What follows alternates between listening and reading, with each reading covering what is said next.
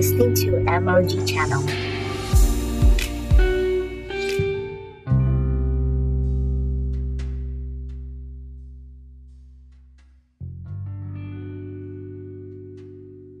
Hi guys, welcome to my podcast. This is MOG channel where we'll help you to see real and practical Christianity from God's Word. If you're new here, welcome. If you're returning, welcome back. Today, we're going to be looking at what I call, well, it's not me that calls it that way, it's just a word. It's splagnidzomai. Obviously, it's a Greek word, and it means, wait for it, it means, can you guess? It means, I'll tell you later.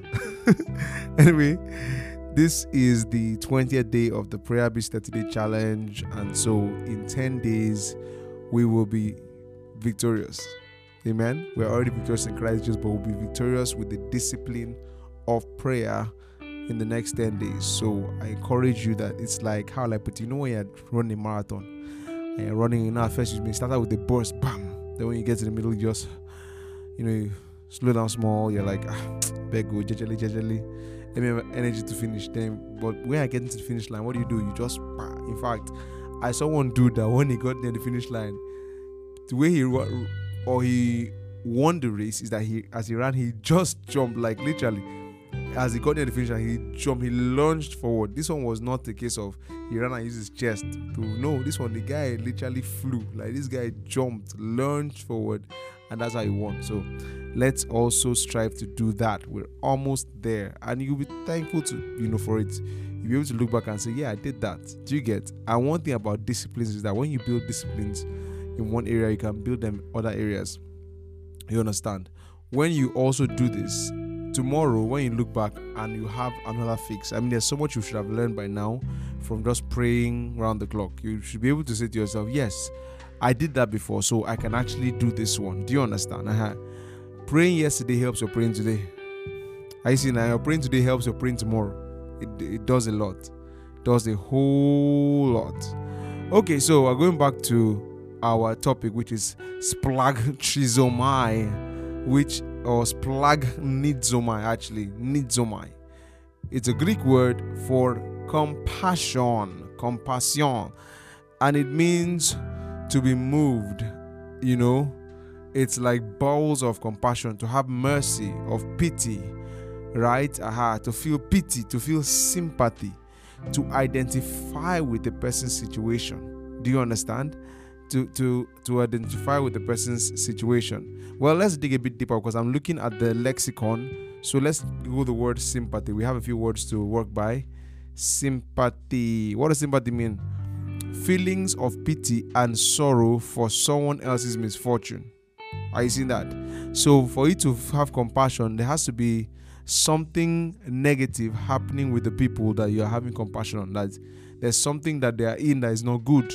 And then you are able to identify, understand, have a similar feeling, a mutual feeling of pity, you get, or sympathy, of it's like you put yourself in their shoes and you see, this isn't good, right?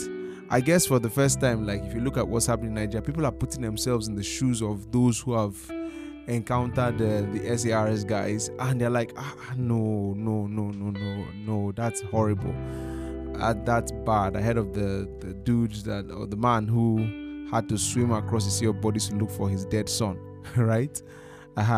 You get that kind of thing. It's like when you hear, you're like, child, God forbid.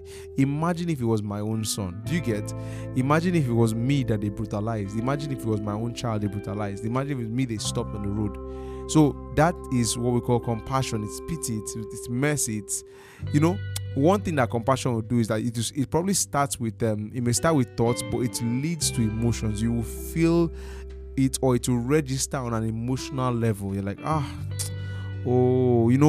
it's not something that happened to you, but you will feel sad about it. You will feel bad about it. Do you get? You feel the same emotions, or at least you will come close to feeling the same emotions that the person who went through it, is feeling. And You see, compassion is a major component when it comes to working God's supernatural power. God's supernatural power is available to every single believer, but you can either work it mechanically or you can work it from God's heart. You can work it mechanically. What do I mean by that? I mean that you can operate God's power without His love and compassion. Right? If you know the principles of power, you can operate it. If you know how to, for example, look and see in the spirit, you can actually operate that whenever you want to. You can look and see anything you want to see. You can do and undo. You understand? But when you are operating that same power with God's love, you get there are restraints. For example, now, let's say word of knowledge. You just pick something about somebody that this person has sinned, this person has messed up, or committed an abortion or whatever. You have to realize that for you to see that, right, by the Spirit of God, that there's a reason you're seeing it for, and you're not seeing to expose the person. Jesus saw a woman who had had 5 husbands and was currently living the man that was not her husband. I mean, her boyfriend, basically. And look at how he tackled it. He didn't say it in such a manner that made the woman feel ashamed, made her feel bad, made her, feel condemned. No, there's a way he presented this information. So you have to realize there is the love of God involved in the flowing of God's supernatural power. In fact, let me say this. Power without control is going to lead to anarchy. It's going to lead to something else. Power must have control. Power must have measures. That's why you see, for example, the government has the legislative, the judiciary, and what's the third one? Oh my goodness, it's been a long time since I've been in school. And the executive. You have a balance of powers, because if you don't have that, power will go unchecked. That's what tyranny is. Tyranny is, you get these people who have absolute whatever. That's what happened in Zimbabwe. That's what happened in, many of these countries. When just a person has absolute power and can do everything. Even the British Empire that used to be, an absolute monarchy or something like that. Now it's no longer that. Powers have been separated because it is too dangerous to leave all that power in a man's hands. Now, when it comes to God's power, a man who masters God's power can wreak havoc with that power. You can do and undo. You can actually kill. You can destroy. There's nothing you cannot do with that power. That power in your hands, God's power is power. Do you understand? But power can be misdirected. For example, we always look at the case of someone like Elijah, who called down fire and just burnt 50 men for nothing. Bible says that the king in that time sent them to call Elijah, and then when they came, of course, they spoke in one useless manner. The man was in the mountain, and they said, man, come down, the king will have to see you. And he said, if I be a man of God, let fire fall and, shishkabob you guys. And that happened. Then the second group happened who didn't have sense, and that happened. Then the third group, the guy came and said, Papa, no, now. The guy knelt and said, I beg, please, spare my life. Spare the life of these men. And that's when that man called Elijah and I said, oh, okay, fine, I'll go with you guys. Do you get what I'm saying? So it means that it was very possible. There are other ways. This is Elijah. This guy could literally teleport. There are things he could do with the power of God.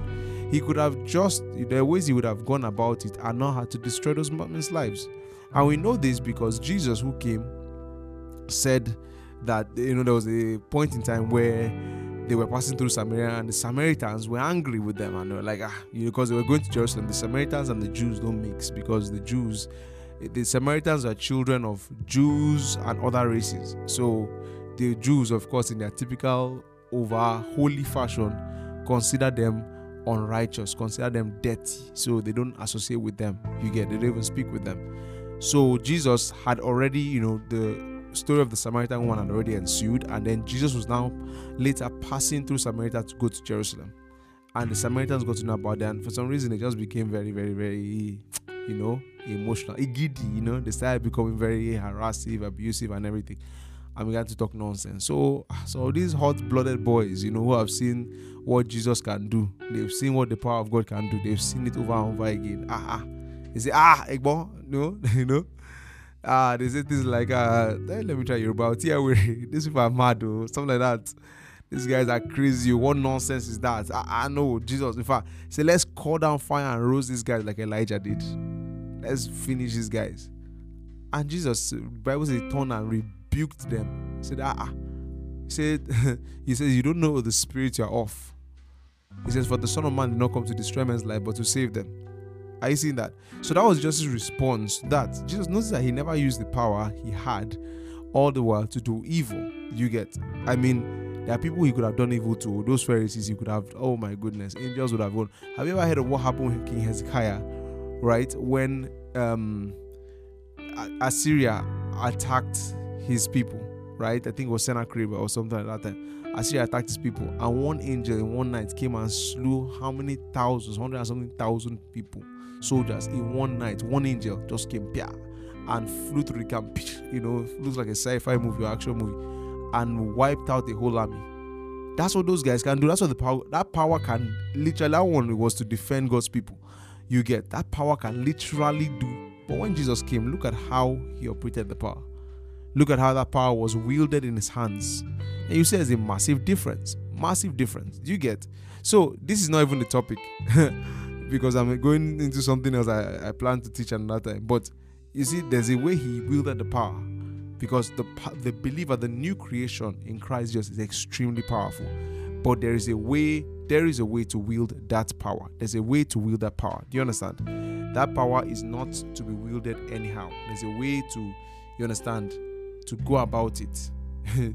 There's a way to go, and that is with the character of God, you understand, express. You have to realize that the ultimate goal of power is to express God's nature or character. That is the ultimate goal of power. God's power is to express his love, his nature, and character. Do you understand? His power will be nothing without his character. Who he is his character. And you see that whenever his power is filtered through his character. The same thing for us. God's power must be filtered through his character. Do you understand? And a major component of his character is compassion.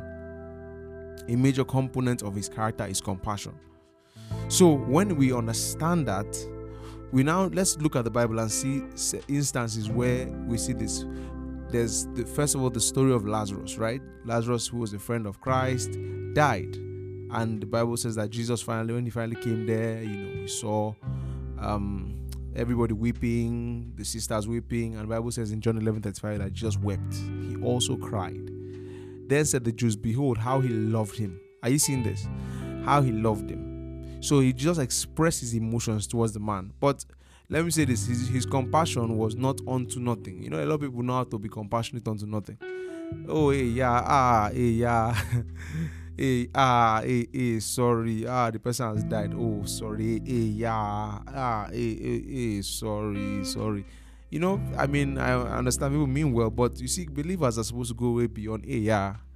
Believers are meant to go beyond, hey, I'm sorry. We are supposed to do something about it. After Jesus wept, what else did he do? The Bible says, if you read down to verse 38, just therefore again, groaning in himself, came to the grave. It was a cave and a stone lay on it, and Jesus said, take away the stone, right? And then if you read down, just go down, he said, took away the stone, and he said what? Verse 43, and when he spoke for, he cried with a loud voice, Lazarus, come forth. So he did something. His compassion moved him to do something. He felt what these people felt. Do you understand? It was compassion.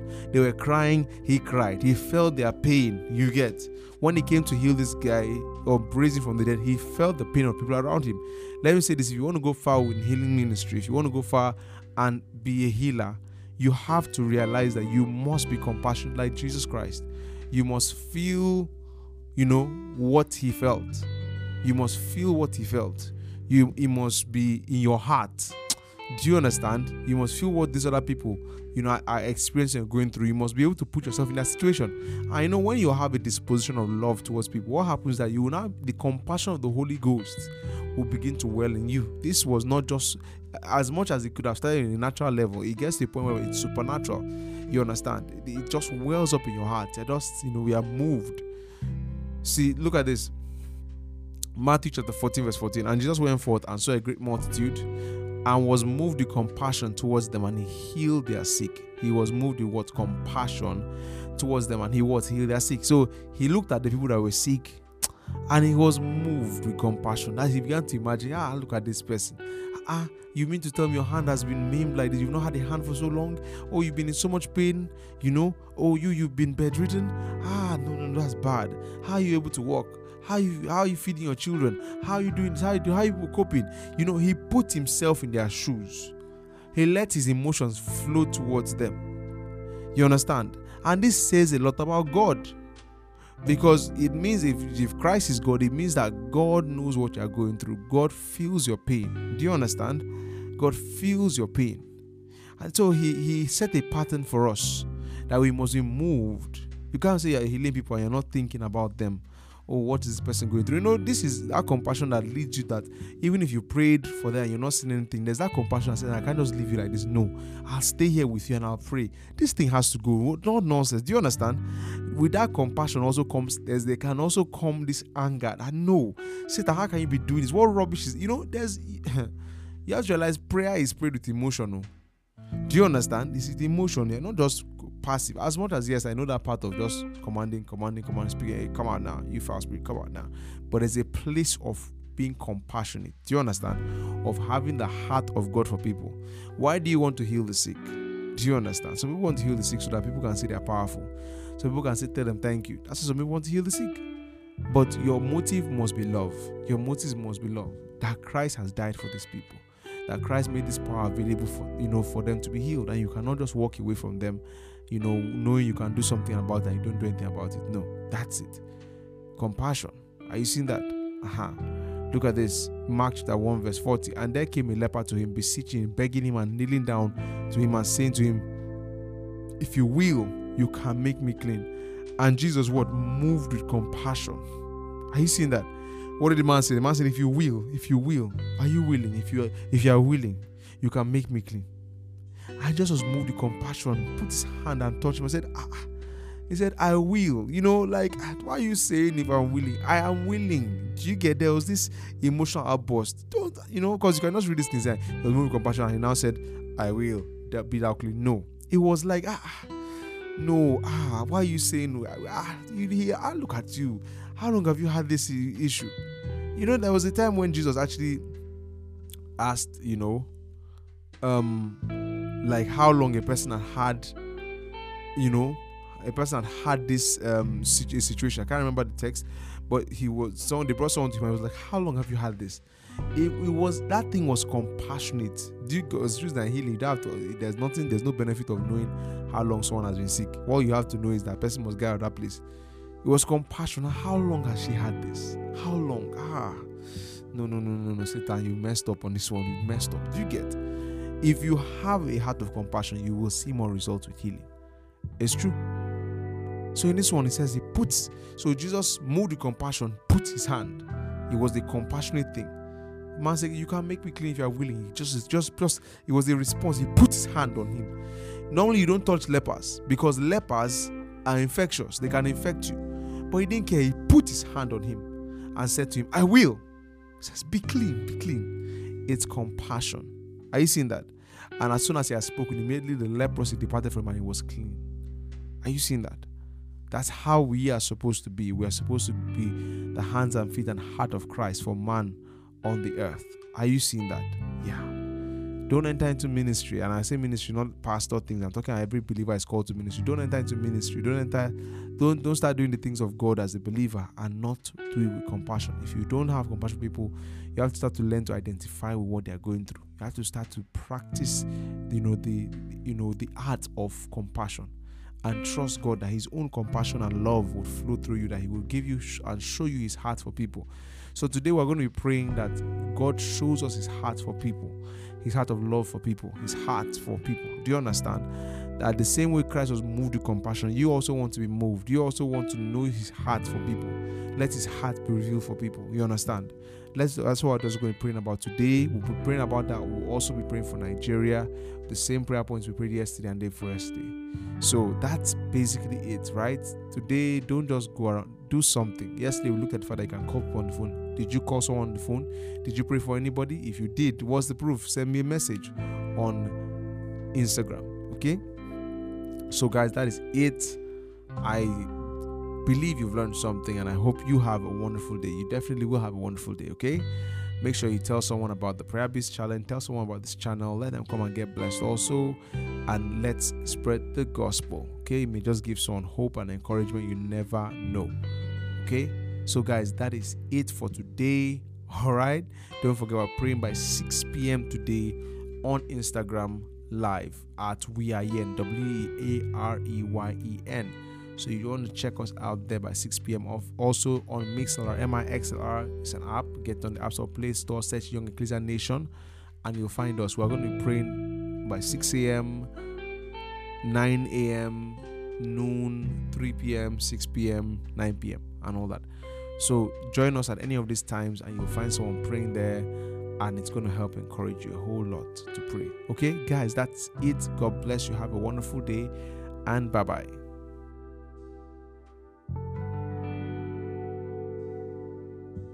If this blessed you, or you want to say hi, or you have a question, you can head over to my Instagram. That's pst.sen, pst.essien. See you there.